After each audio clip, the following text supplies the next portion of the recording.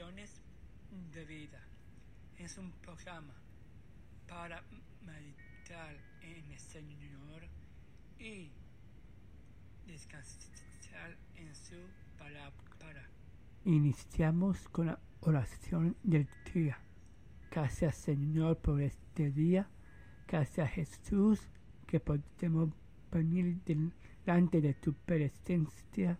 Gracias, Señor, por un día lleno de paz y de gozo.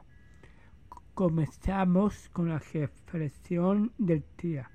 Bendito sea Jehová, que ha dado paz a su pueblo Israel, conforme a todo lo que él había dicho. Ninguna palabra de todas sus promesas que expresó por Moisés su siervo ha faltado.